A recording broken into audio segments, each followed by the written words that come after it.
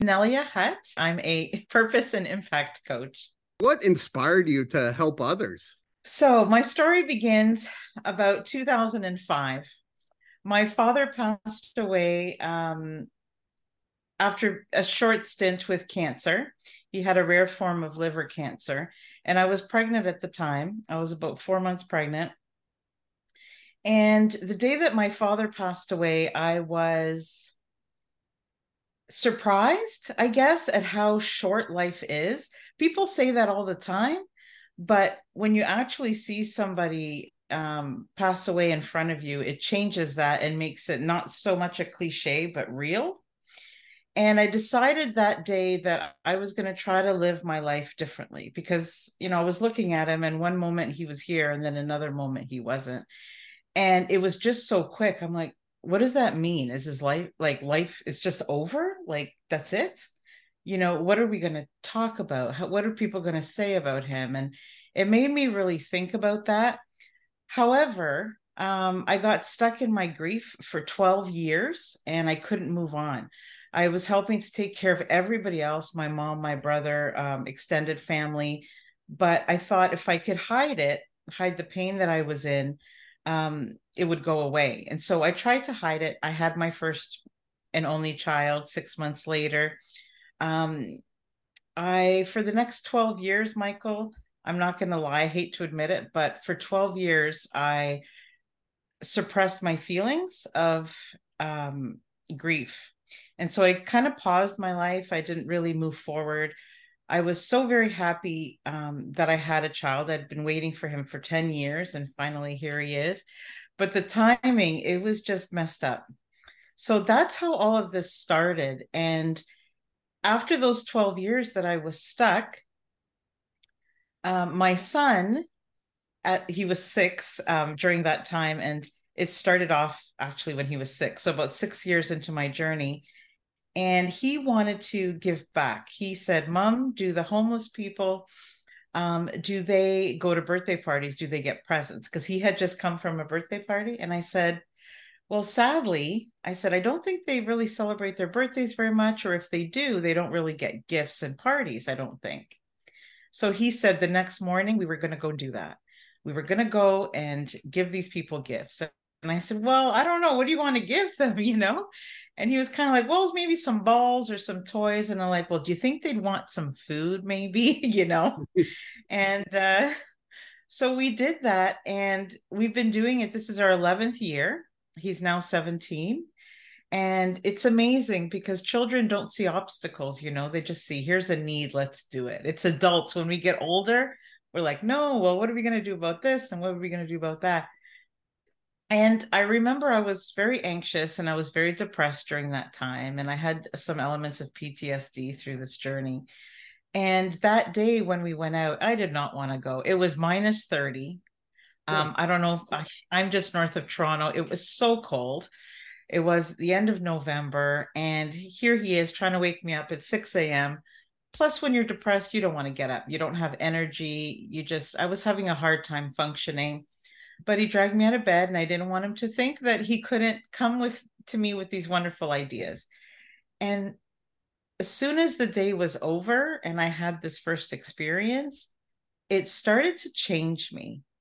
It started to open my eyes as to what's possible. And I didn't have a lot of money to give, but I realized that day that giving can be free and kindness is free. And so that's really how it all started, was with my son. how does it feel for you for helping people? I have a very hard time describing it because nothing makes me feel like that. Nothing has ever, like, I've had a marriage, I've had a beautiful family, I've had celebrations, I've had a child, I've had lots of things, but nothing makes me feel what I can describe. I don't know. There's no word in the English language that I have found yet, but it's like this fuzzy feeling that I get. I just feel this sense of gratitude. I feel um, like I'm here for a reason, like I found my meaning, my purpose. It just feels so special when I connect with other human beings on that level.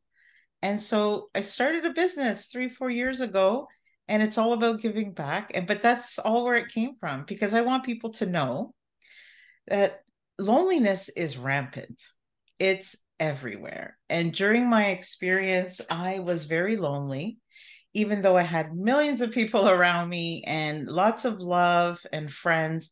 I didn't feel like anybody understood how I felt, partly because I didn't want to talk about it. And I don't know. I just felt like I was waiting around for somebody to come and save me. Like miraculously, somebody was going to see all the hurt and all the pain that I was in and do something about it. But nobody can do it. I have to do it.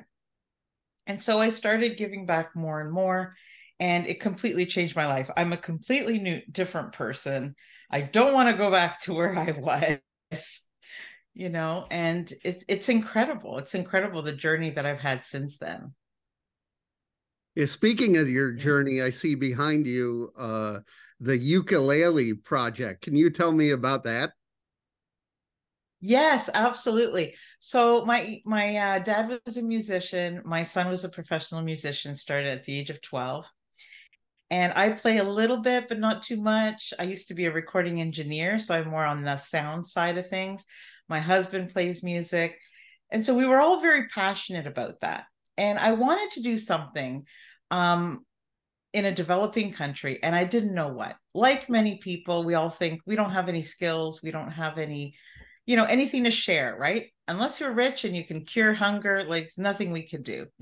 And we decided, well, hold on a second, one thing that saved me during that time, in addition to my son, that story I shared with you, was music. So whether I was really sad or whether I was angry and I wanted to listen to certain type of music, it's the only way I could really scream, cry, like all of those things. I couldn't really talk, so music kind of saved my life. So we decided as a family pre COVID that we would get some donations for ukuleles and we would bring music to Guatemala. So, what we did was we brought over some ukuleles, visited some schools and underprivileged children, and we shared music with them.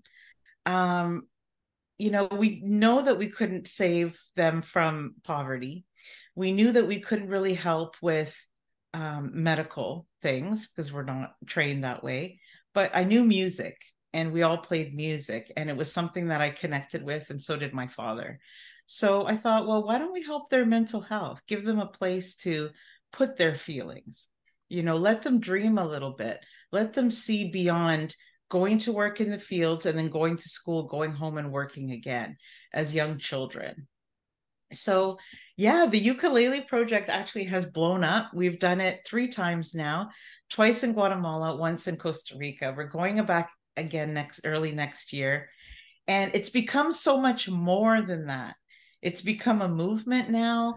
I've invited people to come with me, and they've contributed their own skills and passions. And it's just become, I live for that now. Like it's just become amazing. So many great things have come from that: food and shelter, new roof for families. It's never ending once you get started. The music's such an emotional medium. Oh, yeah. It moves me like nothing else. I'm going to tell you a little story. When I was in high school, I was riding on the subway, and I used to read these books, and self-help books, even as a teenager. And I didn't want nobody to see what I was reading. So back in the day, I'm not going to age myself, but we used to put cover on the back of the books, like a paper, like wrapping paper in school. So I'd be on the subway reading, and nobody could tell I was reading The Broken Girl, or I was reading, Child of Alcoholic Parent, or whatever it was. And it's funny because now I don't care what people see me reading, But back then was that when I was ashamed of all my mental illness and my things that I was struggling with, music was always a savior for me. Always, no matter what. It's an international language. You don't have to understand the words that are being said. It's the emotion, you know. So I think it's a healing instrument for a lot of people. Absolutely. I know I had the honor of being a guest on your podcast, and thank you for that. Yeah. How does the podcast help your own mental health? Okay, so my podcast is called Giving Starts With You. And again, when I go back to my story, one thing I was not doing during that time of suffering was taking care of myself. And I grew up in a home where we always were very giving, but we weren't taught how to look after ourselves. It was sort of like you do for others, you keep busy, you move on, you go to school, you help your mom clean the house, immigrant families, very strict. And I decided 3 years ago I was going to start this podcast so I could teach people that unless they take care of themselves, they're going to be burnt out and they can't help other people. And then there's nowhere to go from there, right? So I've learned so much from my guests. I have learned from their journeys, including yours. I loved our podcast together. I can't wait for it to air. It's going to be airing soon. And just to see where people come from and where they are and everything. I learned so much from every single guest about their strategies, about their tools.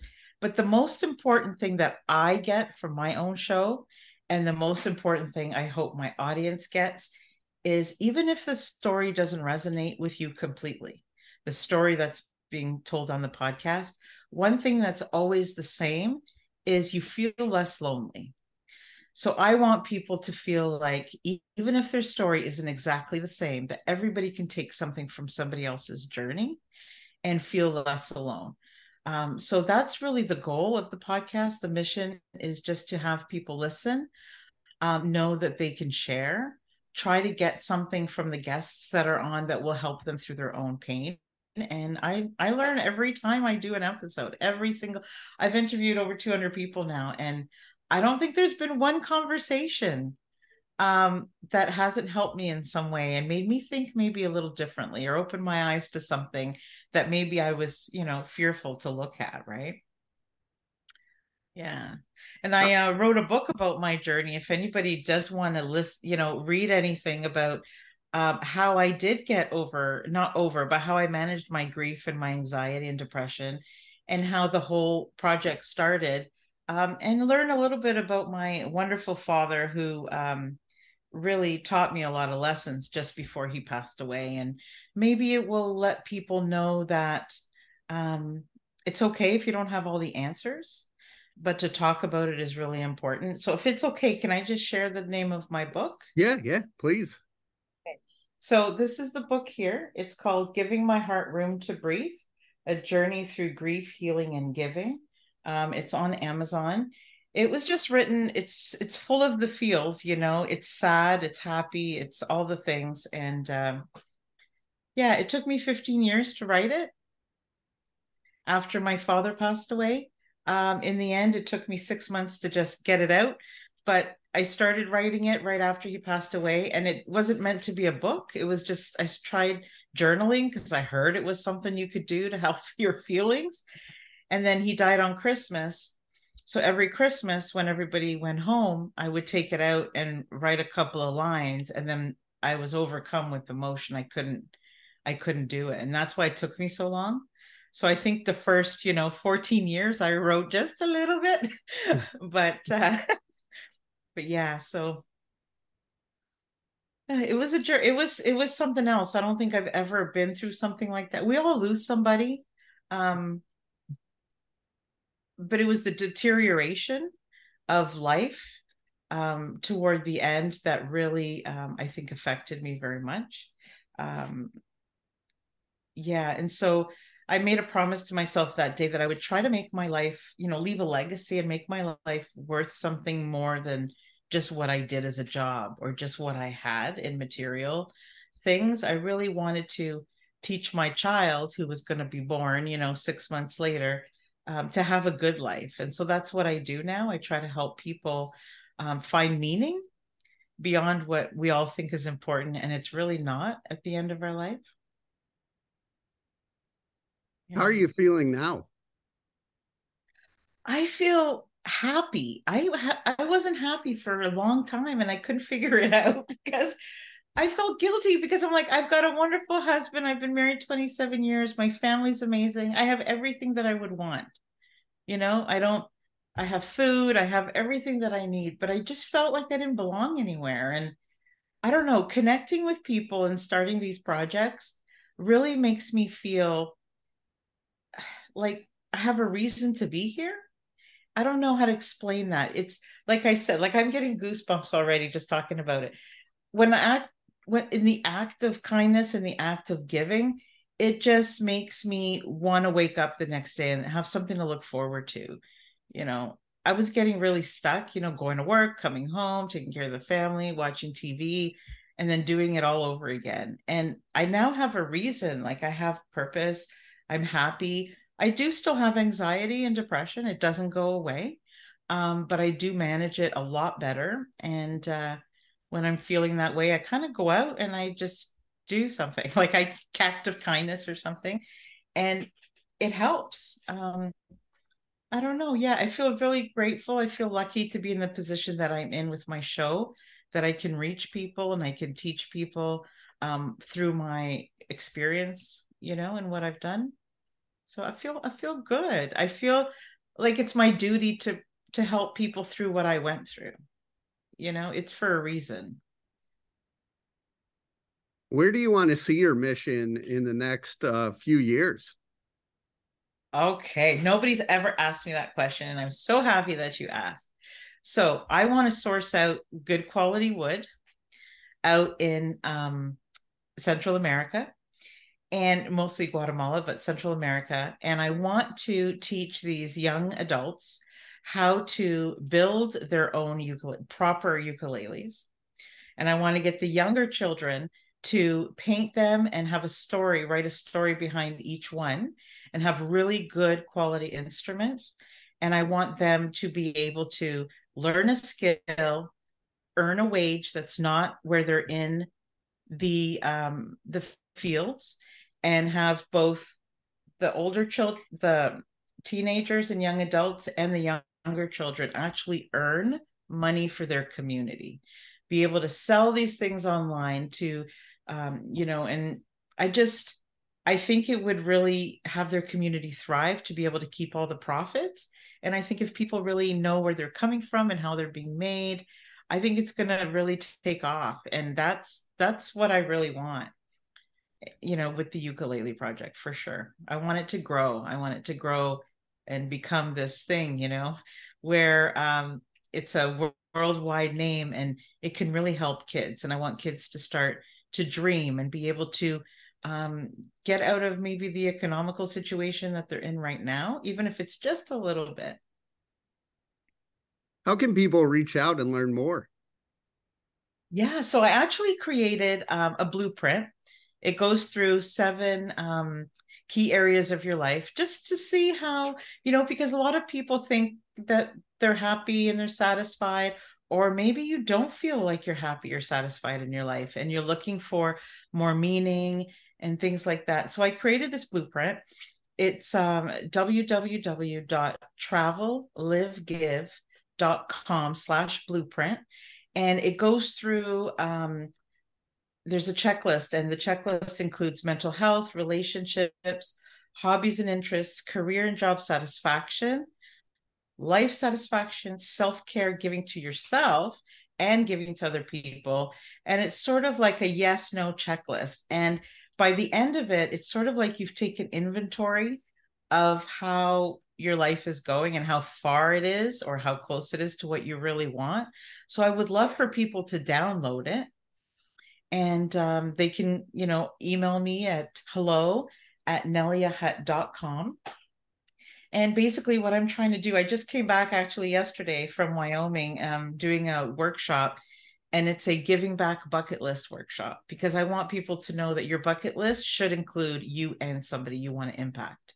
It's a life is not just about us, it's about what we do while we're here. And I really just want to help people live better through their own passion projects. So I want to know what people like to do, and I can help them create their own movement. That's what I'm so passionate about.